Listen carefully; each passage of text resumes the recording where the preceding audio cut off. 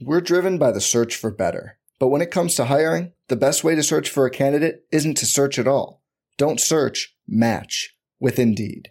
Indeed is your matching and hiring platform with over 350 million global monthly visitors, according to Indeed data, and a matching engine that helps you find quality candidates fast.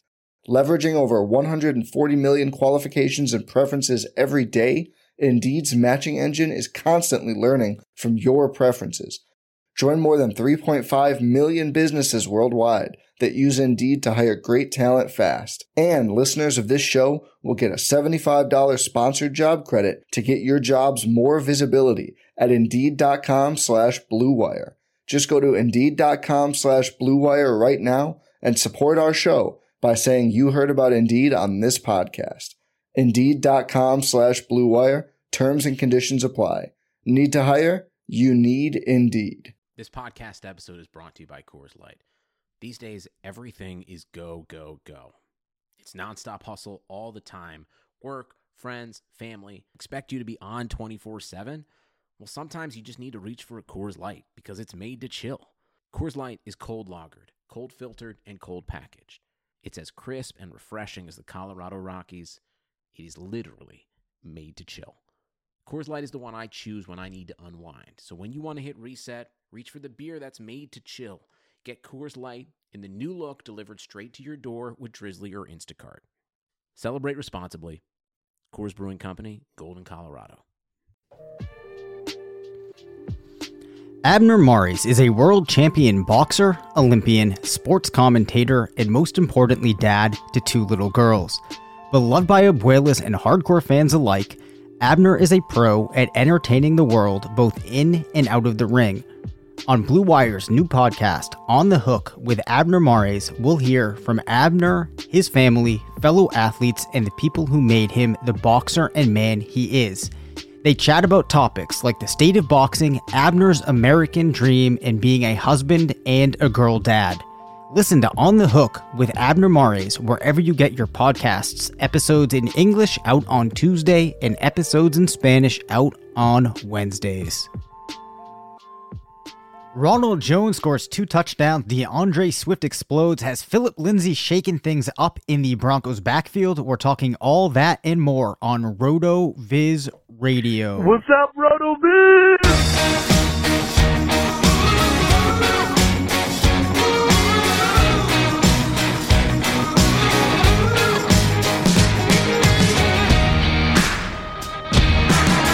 Welcome back to RotoViz Radio, brought to you by Indeed, Pepsi, and BetOnline. I'm Dave Cabin, Senior Fantasy Analyst at RotoViz, joined by the Editor-in-Chief of Fantasy Labs, part of the Action Network, Matt Friedman.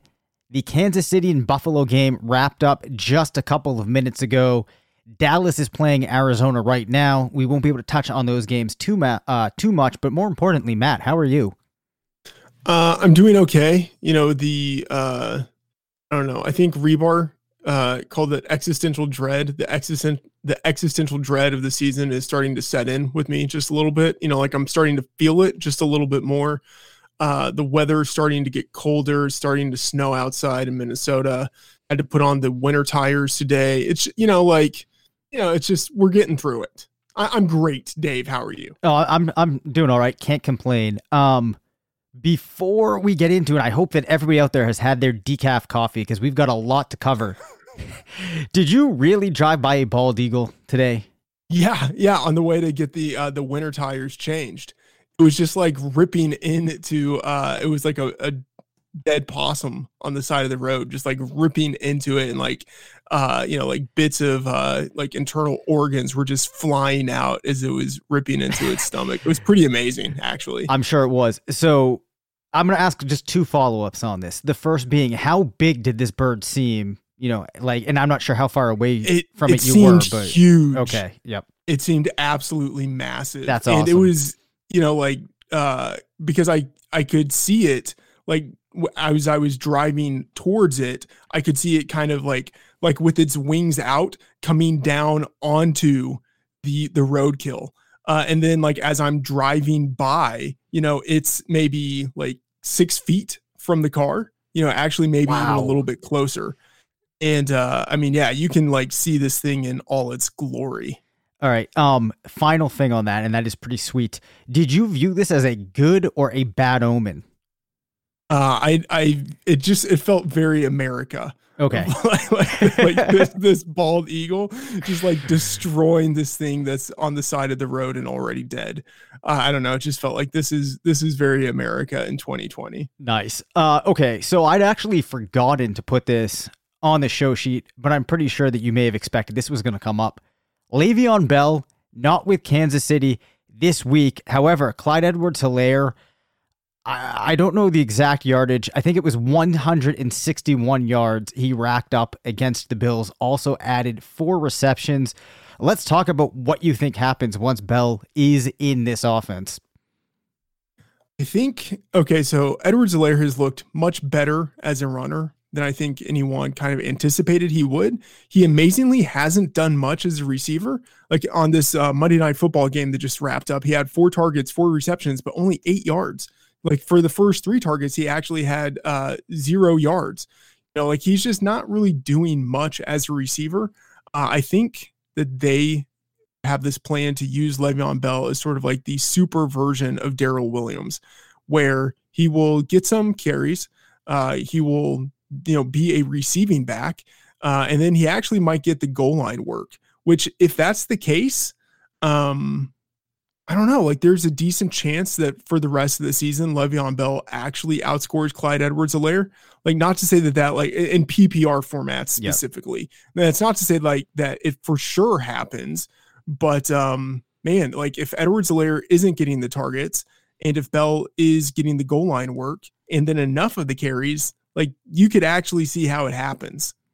Yeah, the odd thing about this move for me was I was thinking about are there ways that Kansas City might have both of them in the backfield at the same time? But then I was kind of like, you know what? They have such a strong and talented group of receivers and tight ends that it's kind of like, do they even really need to do that? But I think it's going to be really interesting to see what we get. Heading into next week, or Bell's first game with Kansas City, if you have him, do you think that he should be played by fantasy teams? I mean, it's a bye week, 4 teams out. So maybe you're a little bit desperate, but I would hope you would have better options. But I mean, at the same time, if Le'Veon Bell's on your team, you might not have better options. Yeah. So, I mean, I just think it really depends, but I think he will probably be like a RB3, just in terms of where he ends up ranking. But yeah, I don't know. I would have a hard time starting him. Got it. All right, we're going to hit upon some injuries. Some of these players, I'm not exactly sure at this point when we're recording it what their outlook looks like. But if any of these you feel like there's important takeaways for the team, jump in. If not, we'll just press on until there's something that you feel we need to talk about. Devontae Parker with a groin injury. It's unclear if he could miss time. Raheem Mostert, unfortunately, headed to the IR. Tevin Coleman should be back soon. Obviously, they have Jerick McKinnon there, who looks to me like the player that you would be most expecting to take the majority of that workload. San Francisco's backfield can be tricky. Any thoughts there before we move on to Miles Sanders? Yeah, so Tevin Coleman is returning. One thing that's a little bit weird is that last week, Jerick McKinnon actually played behind JaMycal Hasty. Right, the rookie, right? Or they at least split the workload. And so I'm kind of the opinion that almost regardless of like whoever is in there, it's going to be a pretty split committee. Like maybe Jerick McKinnon ends up having, like the 50% workload or something like that. But I think there will be another guy who has like a 40% workload and then another guy who has the 10%. But however it works out, whether it's Tevin Coleman, whether it's Jeffrey Wilson coming back from injury or JaMycal Hasty, maybe he's jumped over Wilson at this point, I think it's still going to be a split backfield. I think it will be hard to trust anyone until we've actually seen that guy do it once. Yeah, I mean, I think that there's going to be points there that get scored, but good luck knowing how that distribution is going to come. So Miles Sanders looks like he's going to be out on Thursday, and he could miss the week after. Just another injury for this Eagles team. Now, Boston Scott hasn't really done that much, so I'm not sure how excited we should be if you're somebody that's going to have the opportunity to use Boston Scott. Yeah, I mean, I haven't done projections yet for this upcoming week, but I'm imagining Austin Scott is the lead back. Like, I think he will end up having more action than Corey Clement. I don't know why I said it like that, Corey Clement. Anyway, yeah, as you say, it will be kind of hard to know how enthusiastic we should be about actually starting him. But I mean, I think if you have Boston Scott, like, there's a decent chance that he's like a flex this week. Yeah, I mean, I think that that's probably possible, just especially with all of these injuries that we're seeing. Another running back injury, and this one may not have any impact. It's also in a backfield like San Francisco's that's tough to make sense of, but Mark Ingram has an ankle sprain. The Ravens have a bye in week 7 that are hoping he can return the week after, which would still leave this odd situation of what you do with Gus Edwards and J.K. Dobbins. My opinion is right now I'm probably expecting Gus Edwards to be the player that scores more points than Dobbins, but you just don't really know. Yeah, I would imagine that's the case. In PPR, I think it will be pretty even because Dobbins will get the receptions, and that will probably counterbalance, I'd say, like the extra yardage that Edwards gets as a rusher, and then maybe like the touchdowns that he gets. But yeah, from a just kind of pure like workload perspective, I think that we're going to have Edwards with more carries and more goal line opportunities. Yep. Zach Ertz out 3 to 4 weeks. More injuries piling up for the Philadelphia Eagles offense. My gosh. As far as the receivers go, and I guess now we say tight ends, is there anybody that you think benefits more from this than any other receiver or player in this offense?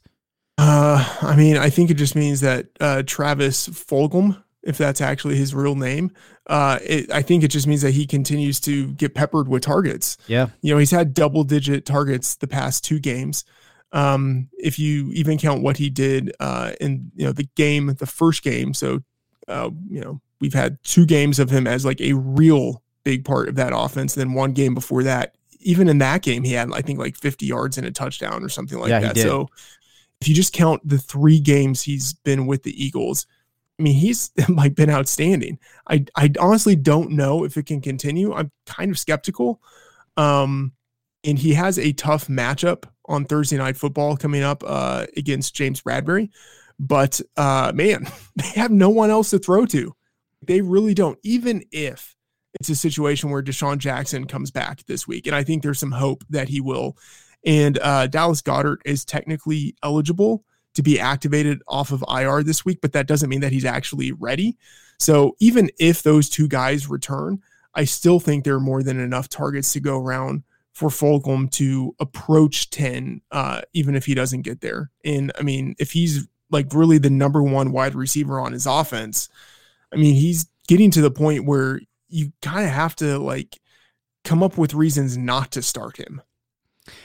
Certainly. I mean, I agree with that. The final player that I had listed down, Jonnu Smith, questionable for week 7 with a minor ankle sprain. We were actually going to talk quickly about Tennessee in a minute, so we don't need to talk about that right now. The next thing I want to do, Matt, is just run through some notable takeaways that I had from yesterday's game. Get your thoughts on them. Deshaun Watson, 4 touchdown passes, 335 yards. Got a lot of receivers involved. I was feeling a little bit worried about Watson to start the season. We're now seeing some changes, and it feels to me like he's going to be able to kind of keep these types of performances in play as we move throughout the rest of the year.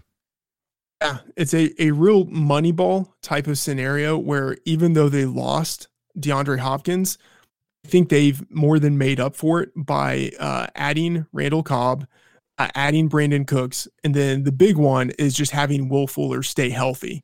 As long as Fuller is out there, I think Watson can continue to play at this level. And it's at the point where Watson is, on a per attempt basis, actually more efficient this year than he was in the 3 previous seasons with DeAndre Hopkins out there.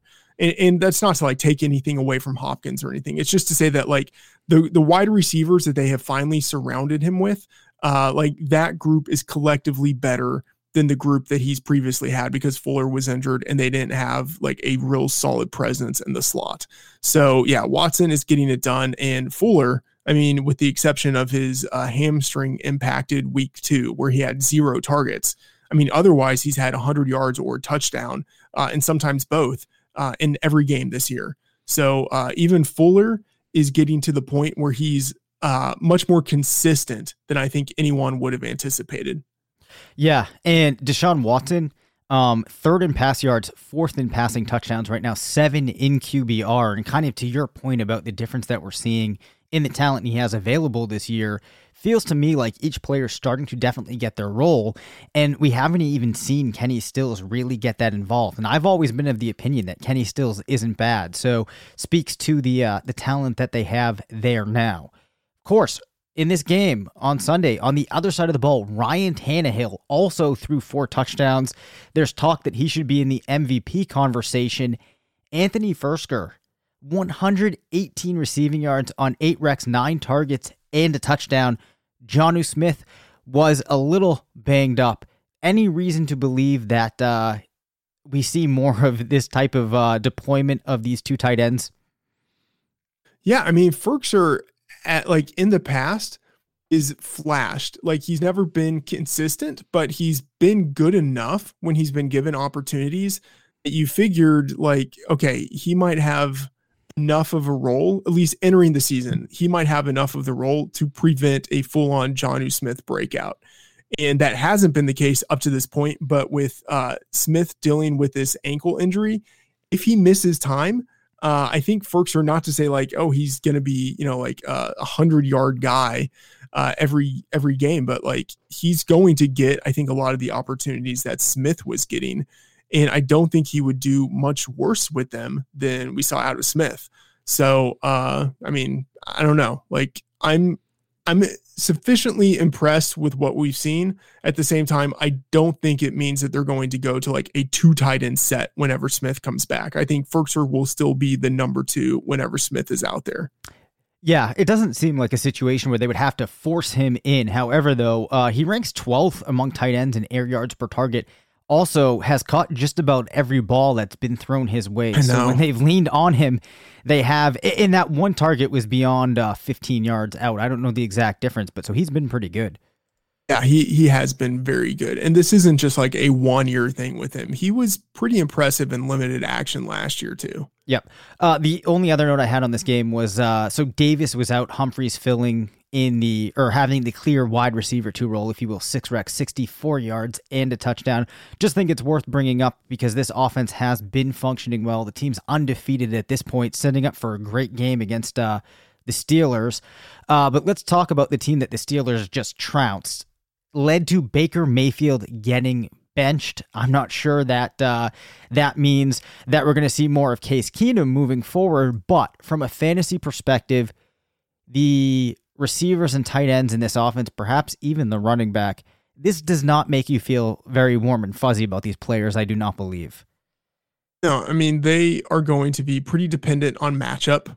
The Browns have done a really good job against teams that aren't quite as good, especially whenever they've been able to rely on the running game and then use that to set up their passing game. Mayfield, I mean, as good as he looked in limited action as a rookie, like in the final 8 games of his rookie year, he's just totally devolved as a quarterback. And like, I don't know if he's necessarily worse this year than he was last year, but I mean, he, even with Stefanski as his play caller and now as someone to guide him and help develop him, he doesn't look much better than he did last year. Just the offense looks better, like the play calling looks better, but Mayfield himself doesn't actually look much better. I don't really know what that means for the offense. I think it just kind of means overall that it has a pretty limited ceiling, and the only times in which you'll probably want to rely on it will be when they have like a clear edge in their favor going against an inferior defense. Right. And it does look like the schedule might kind of ease up between now and the end of the season, but certainly not encouraging. AJ Green, who we've talked about really struggled. It didn't look like he'd be able to get this quote-unquote regression he was due for, but did get 8 receptions for 96 yards in an odd game where the Bengals got out ahead of the Colts early, kind of unexpected. Does this change the thoughts on you, or the thoughts that you would have on Green, or are you still pretty low on him? Personally, for me, this hasn't changed my perception very much. Yeah, it doesn't really change anything. I mean, T. Higgins still outplayed him. Like, Higgins is, I mean, I don't know if we can say he's like now the number one receiver in that offense, but I mean, he's right up there with Boyd and Green. Like, I think Higgins actually probably is the number one moving forward. Yeah, and we're going to have to talk at some point, maybe next week, about how good this rookie receiving class is, because there's a number of guys that have really looked impressive. DeAndre Swift, did he arrive, Matt? 116 on 14 rushing attempts with 2 touchdowns, also added 3 receptions. Pretty impressive performance from Swift. Yeah, he definitely looked good. I would just say a few things. One, I don't really trust that Detroit coaching staff when it comes to anything. So that's just kind of one. 2, that coaching staff in particular seems to like Adrian Peterson much more than it should. And so I think Peterson will probably still continue to have like at least 10 touches per game, which will just automatically limit what we could see out of DeAndre Swift. And then 3, and this is the big point, everyone goes off against the Jaguars. So like it really, like, number 2 running backs go off against the Jags. Like, Nyheim Hines over the past year has gone off on the Jags like multiple times.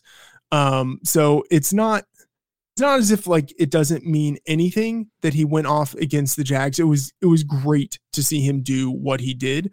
But I don't know if we can really read too much into it, just because the Jags, like, ever since the second half of last year, so at this point, like, getting pretty darn close to a full calendar year, the Jags have just been a team that like every rushing attack just totally abuses.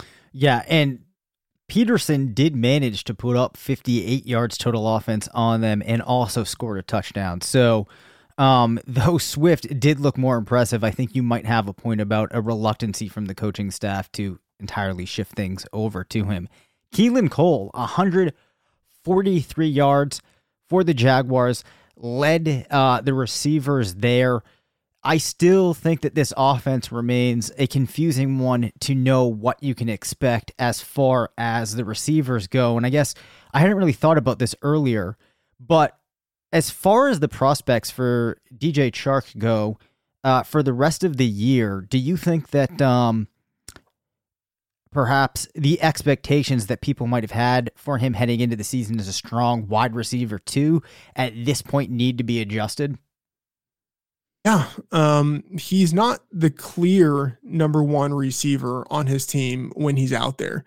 I mean, he is the number one, but it's not as if he's a dominant number one. He's barely outplaying Keelan Cole, Laviska Shenault, in terms of market share and then also production.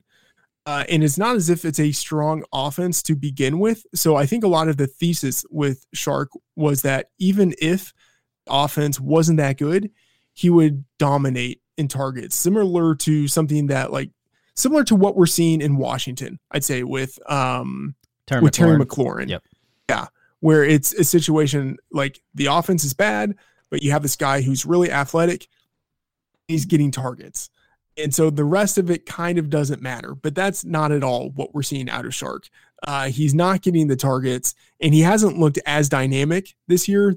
Some of that is probably because of injuries, and so he's just not able to function with his peak athleticism. But no, it's certainly a letdown, and I think he's a wide receiver 3 at best moving forward, unless we really start to see him play with more explosiveness. Yeah, the only positive takeaway, I guess, there might be more, but it's worth noting he did get 193 air yards. Of course, in that game with Detroit, although to be fair, I guess, the Jags are probably going to have to pass a lot. So maybe that's something we can hang our hats on. It's true. Final note here, the Zach Ertz descent continues. Did get hurt in that game, but before he was out, just 4 receptions for 33 yards. It's ugly. He's droppable. I mean, he was droppable before this. We just didn't want to admit it when we were looking in the mirror and trimming our beards. But he's droppable at this point. He absolutely should not be rostered. Yeah, man, it's sad to say, but in a season like this, there's teams that are going to have to let go of dead weight, and Zach Ertz is looking like dead weight, which is unbelievable. I mean, especially now that he's out for, it seems like at least 3 weeks, maybe a little bit longer. And if you just look back at what Ertz did in previous seasons, he was a volume tight end. It's not as if he was bad, but the biggest thing he had going for him was that he was just getting a ton of targets. And it was correlated with the fact that all of the wide receivers in Philadelphia were injured. And so you figured that entering the season, okay, maybe he's not going to get the target volume he had previously. But then when all of these guys get injured, you think, okay, this is the perfect scenario for Ertz. Is what we've seen the past 2 years. It's going to happen again, and he's going to crush. And it's been doubly disappointing. Not only has the volume not been there, but whenever he's been targeted, he hasn't been efficient at all at turning his targets into production, whether it's yards or touchdowns. And then now he's injured. He's dead. I don't even know what he's worth in dynasty leagues.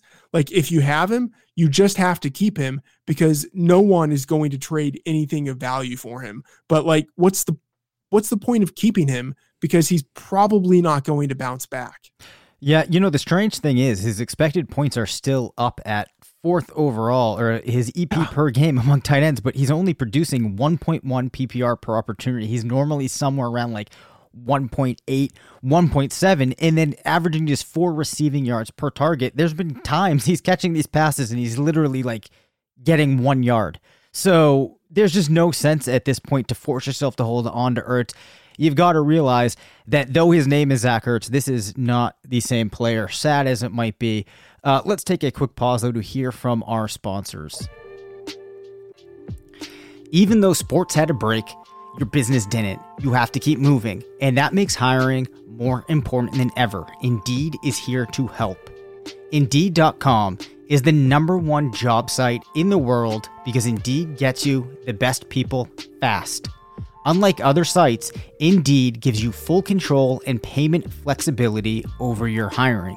You only pay for what you need. You can pause your account at any time, and there's no long-term contracts. Plus, Indeed provides powerful tools to make your search that much easier, like sponsored jobs, which are shown to be 3.5 times more likely to result in a hire, with 73% of online job seekers visiting Indeed each month. Indeed is going to get you the important hire you need, just like they have for over 3 million businesses. And right now, Indeed is offering our listeners a free $75 credit to boost your job post, which means more quality candidates will see it and fast. Try Indeed out with a free $75 credit at Indeed.com/Blue Wire. This is their best offer available anywhere. Go right now to Indeed.com/Blue Wire. Terms and conditions apply. Offer valid through December 31.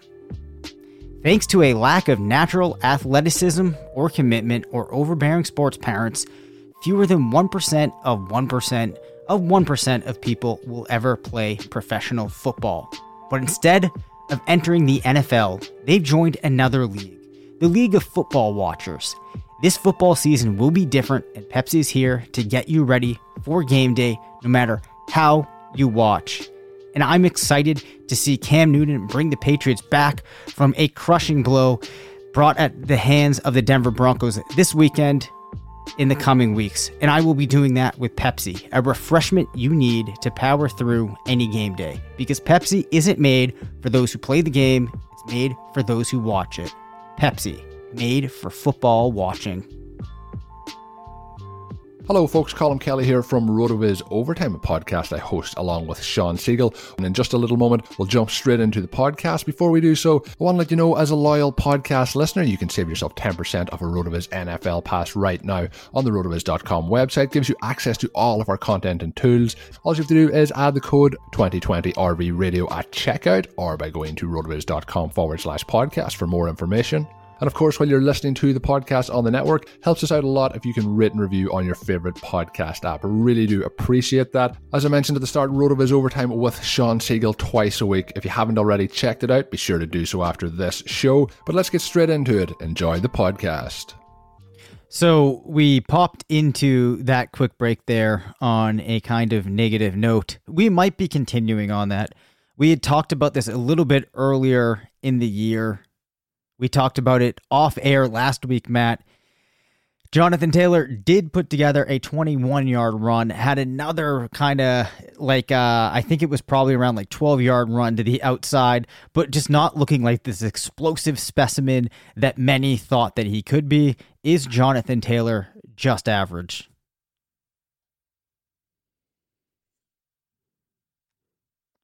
If you are there, I cannot hear you. I was muted, although I was giving a fantastic answer, which I will be unable to retrieve. No, Jonathan Taylor is probably not average. He's probably better than that. We've seen running backs, whether it's Le'Veon Bell or Melvin Gordon, we've seen some guys struggle a little bit in their first year, and then improve in their second year, and that honestly just might be the case with Jonathan Taylor. Based on what he did in college, his draft position, his athletic profile, and even a little bit of what he's done to this point, it hasn't been bad, it has been average, but he's just a rookie. So I would still assume that the future is better than what we've seen. Yeah. Well, the weird thing, I guess I wouldn't say weird thing, but he's been fine, right? He's been fine. I guess it's just that there hasn't been these moments that you can point to oh yeah, this guy definitely has it. Of course, that game yesterday, didn't really have an opportunity. The team got behind, did not get many rushes. So maybe we see it come. Just to put this in perspective, yep. People are acting as if they're disappointed with a 1,400 yard season from a rookie. That's not bad at all. That's actually very good. Yeah, that's a fair point. So the final thing I'll ask about Jonathan Taylor is, if you are given the opportunity to redraft the running backs from this rookie class, if you will, and maybe we assume that you already had Clyde Edwards-Helaire in front of him. Does Taylor move back though behind any of the guys like Swift or Akers or anybody else? No, I think I sadly had Akers ahead of him, which at this point seems like a horrible judgment call that I made. Taylor, so for me, he moves up to number 2. Most people already had him number 2. I think that's where he stays. I don't think Dobbins has done enough. Swift looked good last week, but I don't think he's done enough. I think Taylor is still clearly the number 2 back in the class. Okay. Unless someone wanted to make a case for James Robinson. James Robinson, yeah. Yeah. Oh, gosh. It does raise the question of, if Jonathan Taylor was on the Jaguars, what would his stat line look like? But I don't even want to get into that game. Let's move on to another. Yep, go ahead. Or if James Robinson was on the Colts, what would his stat line look like? I feel like it might be better than what we've seen out of Jonathan Taylor. Oh, God. All right, so let's move on to something else that's going to make me depressed. Is Juju Smith-Schuster even worth playing at this point? I don't even want to bring up the word drop, but if he's on your roster, should he even be played? No. Boy. He can't be. Mitch Rebar had a really good tweet, which I'm not going to be able to remember exactly, but basically he outlines how far Juju has declined. And so yardage totals of 69, 48, 43, 28, and 6 in his 5 games. He's running routes. Like, the problem isn't playing time. He's actually running routes. He's just not being targeted. And then when he is being targeted, he's not being targeted downfield. Like, this is just like the worst possible situation for Juju. I mean, no, you cannot play him at all. I mean, Deontay Johnson didn't even play yesterday, and James Washington goes off. It was him and Claypool. You know, Juju couldn't even get into the mix absent of Deontay Johnson. When Deontay Johnson is healthy and they have all four of those guys out there, it is just, there's no way that you can rely on getting that production from Juju. I actually am going to have to start sitting him, as much as that pains me. Yeah, the nightmare scenario is, but I mean, it doesn't even matter because Juju should be on the bench for like long-term holders, like dynasty investors. The nightmare scenario is that when Deontay Johnson comes back, they play him in the slot, and Juju becomes the number 4 receiver, which like you could actually see how that happens. Like Johnson, I feel like he's probably better. Like he would be better in the slot than he is on the perimeter, just like with his skill set. And then like Washington and Claypool on the outside, I could see how that happens. Oh boy. I can't even stomach talking about this anymore. So let's just move on.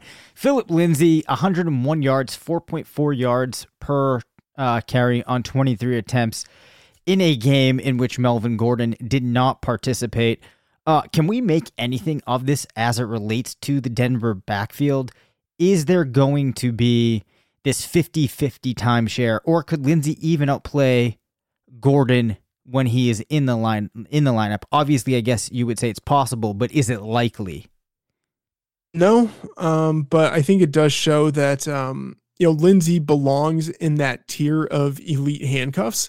Entering the season, people were talking about Alexander Mattison and Latavius Murray, Chase Edmonds, and Tony Pollard as like the elite handcuffs, or the elite sort of like zero RB candidates, like guys who could end up winning a league if the guy ahead of them got injured. And I think Lindsay deserves to be in that group based on what he did last week, based on what he did in the previous 2 seasons where he had over 1,000 yards each year. And I would also say that I think your question of could he outperform Melvin Gordon, like that could happen. I don't think he's going to consistently challenge Gordon in terms of like who provides more fantasy production, because I think Gordon probably still has more carries per game. He probably still has more targets, and he probably gets the goal line opportunities. So like from that perspective, like Gordon is the clear guy that you want to roster, but Lindsay could be the more explosive player. And if that's the case, a point might come where they just start to minimize what it is that Gordon does in that offense. Fair enough. The final player I want to hit upon in this section here, I want to get some of your thoughts on the long-term outlook of Mike Gesicki and where we are in his career, right? So we are now halfway, or not halfway, but we're 6 games, almost halfway through his 3rd season. It's been an interesting year for him. Against Buffalo in week 2, went for 130 and a touchdown, went for 91 against San Francisco. These other games, he's had week 1, 30 yards, week 3, 15 receiving yards, week 4, 15 receiving yards against the Jets, 0 receiving yards, 0 recs on 2 targets. What do you think about a tight end like Gesicki at this point in his career? Obviously, it's still pretty early on. I don't think people can be writing him off just yet. But do you have optimism? Are you pretty pessimistic? Where do you land?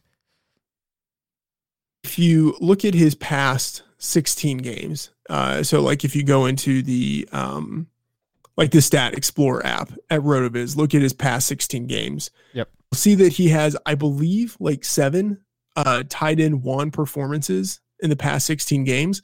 Like that's a pretty good number for a guy who is playing in an offense that it's not bad. Like with Fitzpatrick, it's actually been decent for the past calendar year, but it's not a great offense. So like in that perspective, like he has certainly flashed potential. It's just that he is so inconsistent Like if he's not going off, he's like absolutely destroying your team if he's in your lineup. I guess except the tight end play is so bad in the league right now this year. Just I feel like as it is every year that maybe he's not destroying your team because you're going against someone else who has a tight end who's just as inconsistent. But it is disturbing that in an offense that doesn't really have a locked in number one wide receiver like Devontae Parker, he's talented, of course, but he's been battling injuries this season. Even when he's been healthy, he hasn't been getting a ton of targets. Preston Williams has, I don't know, maybe like Williams is still recovering from his season ending injury last year. So like he hasn't really emerged as a strong number two option in this offense.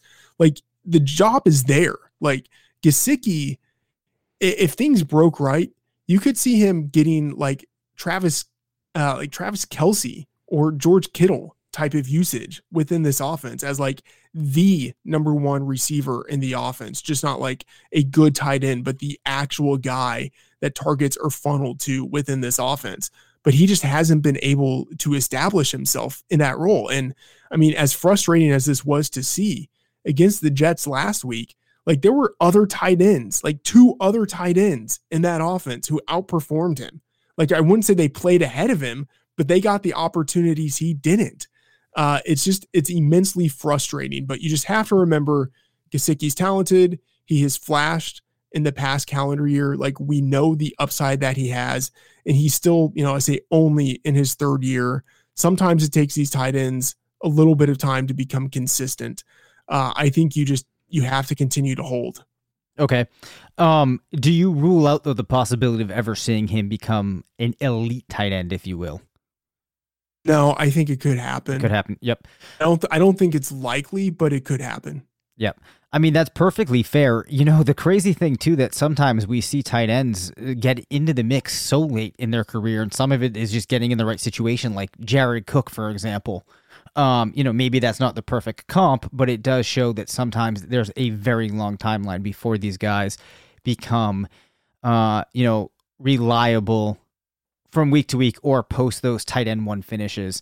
I also think of a player, no comp at all to Gesicki, but Gary Barnidge had that out of nowhere season. Like I don't even know how long it was into his career, but all right, he was like 30 at that point. Yeah. So it happens, and Gesicki I think is cut from a very different cloth than a Gary Barnidge. Are you panicking? We're going to hit on three wide receivers right here. Julian Edelman, Matt, has done very little since the first 2 weeks of the season. The Patriots offense did not look great yesterday. The team itself didn't look great. Of course, there's contributing factors to that. But Edelman's a guy that somehow has managed to be a good fantasy player now for what feels like a very long time. 0 receiving touchdowns at this point, 302 yards, 20 recs on 36 targets. Seems to me very unlikely that you get out of Julian Edelman what you might have been hoping entering the season. So my question would be, do Julian Edelman owners panic at this point? Yes. I think you can't drop him because he's still the clear number one receiver within his offense. And, it's not hard to imagine a way in which that offense improves over the next couple of weeks. So you can't drop him, but you absolutely cannot start him. Yeah, the odd thing going on here, too, is it's like you're in this situation because behind him, you have N'Keal Harry, who seems to just disappear at points, right? You have Damiere Byrd. The tight ends aren't really of any consequence. Yes, you have James White getting some targets, but there could be this massive target load that you're not going to get anywhere. But it just doesn't feel like the odds of things really coming together are that great, but you just have to hold for the time being. What about Cooper Kupp, right? He's had his spots, ugly game yesterday. And I kind of bring this up because I had made it clear how high I really was on Cooper Kupp heading into the season. Yes, he has had a 25-point performance, but we've also seen 8 in week 1, 11 in week 5, 3.6 against the 49ers last night. What do you think? He entered week 6 pacing for 1,200 yards on the season. You know, he was generally having an acceptable year, even if he wasn't scoring the touchdowns that people wanted. But, you know, touchdowns come and go, whatever. That's kind of fluky. But generally, like from a yardage perspective, he was doing something pretty close this year, what he did last year. And then he had a team high 9 targets in week 6 and just did absolutely nothing with them. Dropped a touchdown, had another, you know, potential long reception that he dropped, or like just kind of couldn't get to it. Like there was miscommunication. Anyway, like it's just, there were opportunities there. So I'm not as dissuaded from the idea of starting him as, you know, you would maybe think, based on the fact that he had only 11 yards last week on 9 targets. I think the important thing is that he had the 9 targets and 8 targets the week before that, 7 the week before that, 10 the week before that. Like he's being used. Like from a market share perspective, he is still the number 1 receiver within his offense. You know, 25% market share on the season. That's pretty good. Like that's still someone that you want. Okay. That makes sense. And then, you know, we talked about the Browns a little bit earlier. OBJ had one performance in the season that might have reinvigorated hope for people. And I'm kind of want your perspective on thoughts on him, not only just for this season, but if you're somebody that owns him in Dynasty, are you panicking? Yeah, I mean, not panicking, just annoyed, you know, because he's not going to be the guy that he was his first 3 seasons, or even like I'd say years 4 and 5. And he was still like good, but not as good as he had been early in his career. And part of that is maybe just declining athleticism. And part of that is maybe the scheme of the offense, and then the talent of the quarterback throwing to him. You know, he's very much kind of in a Cooper Kupp situation where he's leading the team in opportunities or in targets, a 25% target share for the season, a similar number of targets, not quite as many. Kupp has 7.5 per game. OBJ has 7.2 per game. But he's just not producing at quite the same level. You know, like they are manufacturing opportunities for him, you know, as a runner, as someone who's throwing the ball. It's just, it's not a good situation. And, you know, with Kupp, it's a little bit different because he's never been highly athletic. He's always been sort of like that shifty type of slot receiver who's, you know, a good route runner and has a strong connection with his quarterback. OBJ has always won through athleticism. And if he doesn't have that anymore, then he doesn't really have anything that makes you think he can really produce except for volume. But like that will tail talent. And if his talent declines, his volume also will. Yep. And a major point for concern, in his last 16 games, he has been a wide receiver 3 or worse, 75% of them. Not what you like to see. So let's move over to some players that have maybe more optimism surrounding them. Let's start with Ronald Jones, another 100-yard performance, added 2 touchdowns. I believe that is 3 games now with 100 yards. Are you starting to feel more optimistic about Ronald Jones? Yeah. I mean, I remember you talking in week 1, how you were optimistic about his performance. I was like, I thought it sucked. Yep. And I'll stand by that. I think it did suck. Did suck. It did suck. It did suck. It sucked so much that I had to use improper grammar. No, what he's done in the past 3 weeks has been, I wouldn't say breathtaking, because he's still horribly inefficient as a receiver. And, we saw 9 targets a few weeks ago, turn that into 17 yards. And so not surprisingly, his target total has declined since then. And I really think they don't want to rely on him in the passing game. That's like the worst possible thing that they can do is use him as a receiver. But as a runner, he's been not only productive, just in terms of he's turned high volume into good yardage, but he's been efficient with his opportunities. And I don't know if we would see Leonard Fournette be any better with the opportunities that we've seen Rojo get. And so I'm, I guess optimistic that at this point, we do see Ronald Jones maintain his hold on the backfield. He will certainly lose opportunities to Leonard Fournette, but I think he will play ahead of Fournette, which I wasn't so sure that would actually be the case when Fournette signed with the team. And then I think Fournette played ahead of him actually in week 2. Yep. I think when Fournette comes back, whenever that is, Jones will be the guy. Wow. Well, somewhere out there, Pat Kerrane's sweatpants are off. Hayden Hurst, 4 of 57 with a touchdown. The Falcons passing game has been putting up a lot of fantasy points as of late. Still getting into that offense on the season. If you look at the game log, nothing major that stands out other than this almost 16-point performance, an 18.2-point performance in week 2. I'd like to get some glimmers of optimism, but it feels to me like he's going to end up just being another tight end where you can get the good week here and there, but doesn't really separate himself from the pack like Austin Hooper did in this offense last year. I think that's probably fair. Given how poor tight end play is right now, I think he will probably finish as a low-end tight end 1, which maybe isn't really saying all that much, but he's getting 14% of the targets in an offense that plays pretty fast and throws pretty aggressively. That's good enough. He's someone who should be started, I think, almost every week.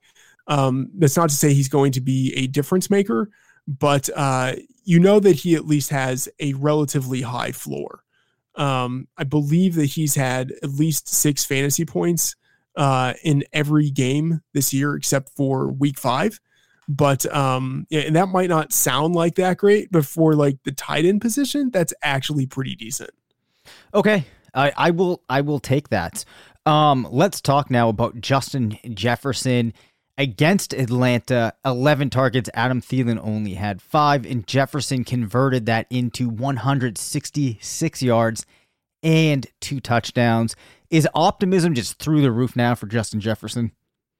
Yeah, but I think it should be. And he's outperforming Thielen on significantly less volume. And it's not as if it's totally random. It coincides with the move to the perimeter.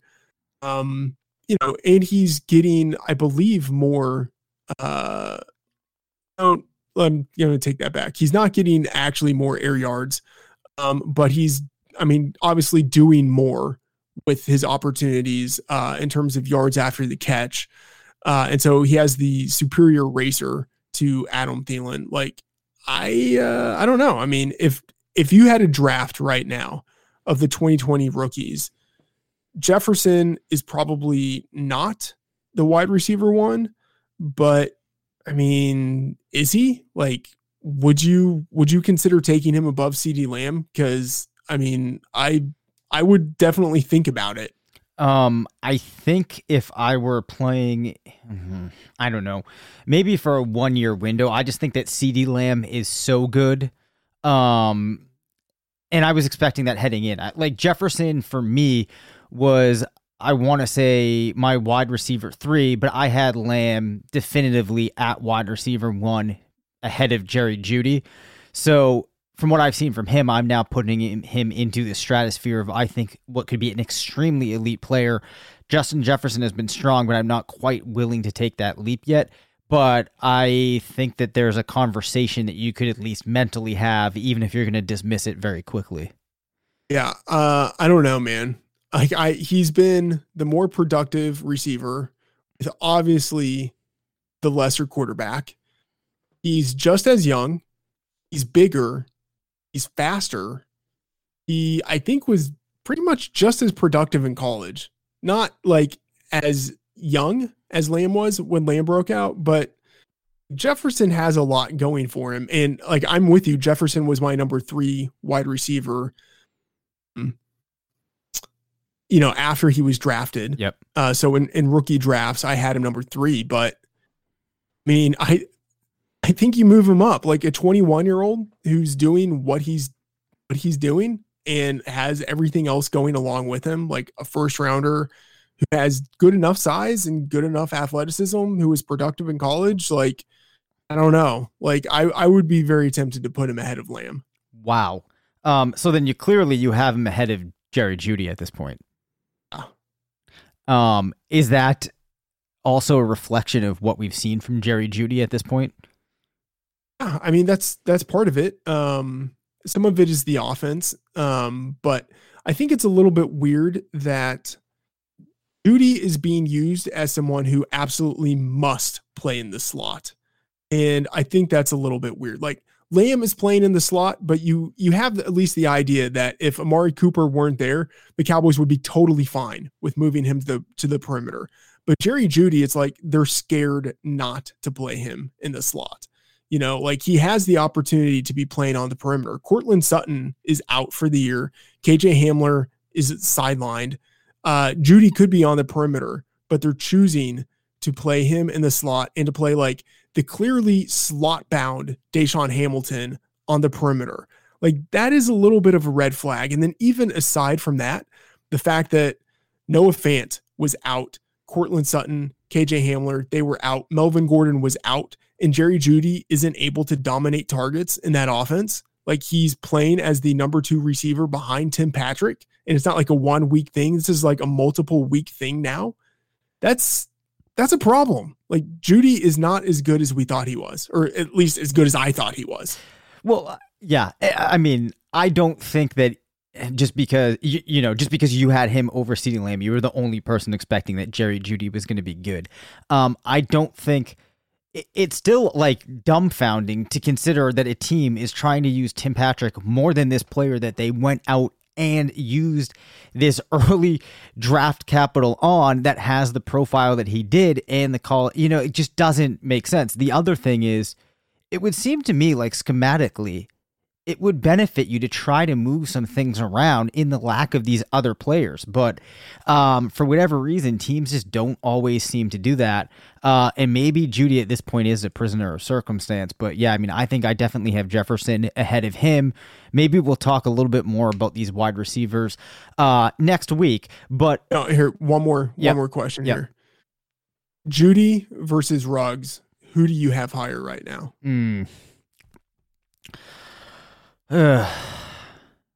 Unfortunately, and I say unfortunately just because I do think that it's likely Jerry Jeudy is the better wide receiver in isolation, but I think that with Ruggs in that Las Vegas offense, I think I have to have him a little bit higher. It seems like he's trending up, and I can't really pick up on a trend for Jeudy that looks like something that I find encouraging. Yeah, I mean, Ruggs is flashing, and he's not even getting target volume yet. It's not as if it's going to be like this massive amplification where he goes from 100 yards on 3 targets to where he has like 9 targets, and it's like this guy just put up 250 yards. Like, it's not going to be like that. But if he gets more volume and they continue to target him downfield, and then he rounds out his game a little bit more, like, he could actually sustain. I don't know. I mean, I think I would still have to have Jeudy ahead of Ruggs right now. Just, sticking with the priors a little bit. I don't want to be too swayed by what we've seen out of 6 weeks, but yeah, I mean, it's much closer now between those two than it was when the season started. Like, that's for sure. Yeah. The other thing is, I don't know if I'm reading too much into this week 5 because, it really was only 2 recs on 3 targets, but it was a performance that to me is like a pretty big game. And I do think that it's a good signal when you see these young receivers having these big games in their first season. You're not always going to see sustained production from many of them, but sometimes when you get some of these games where players hit, and with a guy like Ruggs, he's matching what you would have anticipated in his profile. So I do think it's important, but it's probably really too early to rule on a player like him after just 3 games in this very small sample. So, I don't know. Hopefully Judy can turn things around. But I think you're right about Ruggs. Small sample, but he's looked really good so far. Yep. All right. I'm going to ask you one question now, Matt, unrelated to anything fantasy. Well, I guess it's in some way related to it. You have been doing a 30-minute Ask Me Anything. Are you doing this every single day on Twitter? I've done it every day for over 2 months. I like it. I enjoyed the fact that your wife jumped in and answered a question about cheese. Yes. Because I was ill-equipped to answer the question, which I totally admitted. Nice. What is the most ridiculous question that you have received since you started this endeavor? I cannot remember, to be honest. There have been so many good questions that I haven't been able to answer, like questions that have nothing to do with fantasy, that I've started like tagging those and like putting them in a spreadsheet. And maybe I will somehow carve out the opportunity to answer them. And like, I wish I would have started doing that right away. Yeah. So I know that there were other good questions that I can't remember what they were, and I'm just not going to scroll through Twitter to try to find them. But anyway, I can't remember what the weirdest question is. Oh, you know what? But I really don't even think that like questions like this are really all that weird, but maybe that says more about me. But someone asked, I think a couple of days ago, are you looking forward to losing your virginity? And I think my response was, I've just sort of given up hope at this point. Oh, wow. Cause like, I don't know exactly how to answer that. I don't know really the spirit in which that question was asked. But I can certainly try to be a little bit humorous while I answer it. And, whatever, just, answer it in a way that, is fairly open. Right. Did you take a less obvious path than like not as much as your mom? Of course. Okay. I mean, Friedman in high school would have said something like that, but I like to pretend that I've grown up since then. Okay. And I'm not bringing this up as being upset that you didn't get to it, but I want to make sure that on the spreadsheet, so we hear about it from you at some point, is what branch of philosophy do you most attach yourself with? Did you actually ask that question? I did, yeah. Okay, I never noticed that one. Well, that's fine. That's a good one. I will search for it, and that might require me actually to learn something about philosophy. Okay, I would have thought a man as well read as you would have not well read. That's the dirty secret. Sorry, keep going. No, that's fine. We've touched upon that, I think, as much as we need to. Was there anything football related that you wanted to mention before we close things down here? Football related? No. It looks like the Cowboys are getting killed on Monday Night Football. Not a surprise. Whatever. Life goes on. All right. Well, that does it for this episode. You can reach us at rotovizradio@gmail.com. Follow us on Twitter at Dave Cabin FF and at Matt F. The Oracle. Thanks to Indeed, Pepsi, and BetOnline for sponsoring the show. Make sure to rate, review, and subscribe. And as always, remember, it's not a fantasy if you believe it. Everybody, I pressed the wrong button, and that was the intro music, but we're just going to live with it. Hello. And that was another mistake. So let's get to the, let's see, can I get the right thing here? The wait is finally over. Football is back. You might not be at a game this year, but you can still be in on the action at BetOnline. BetOnline is going the extra mile to make sure you can get in on every possible chance to win this season. From game spreads and totals to team, player, and coaching props, BetOnline gives you more options to wager than anywhere else. You can get in on their season opening bonuses today and start off wagering on wins, division, and championship futures all day, every day. Head to BetOnline today and take advantage of all the great sign-up bonuses. Don't forget to use promo code BLUEWIRE at betonline.ag. That's Blue Wire, all one word. BetOnline, your online sports book experts. And sadly, that is not the most disjointed outro to the show I think we've ever had.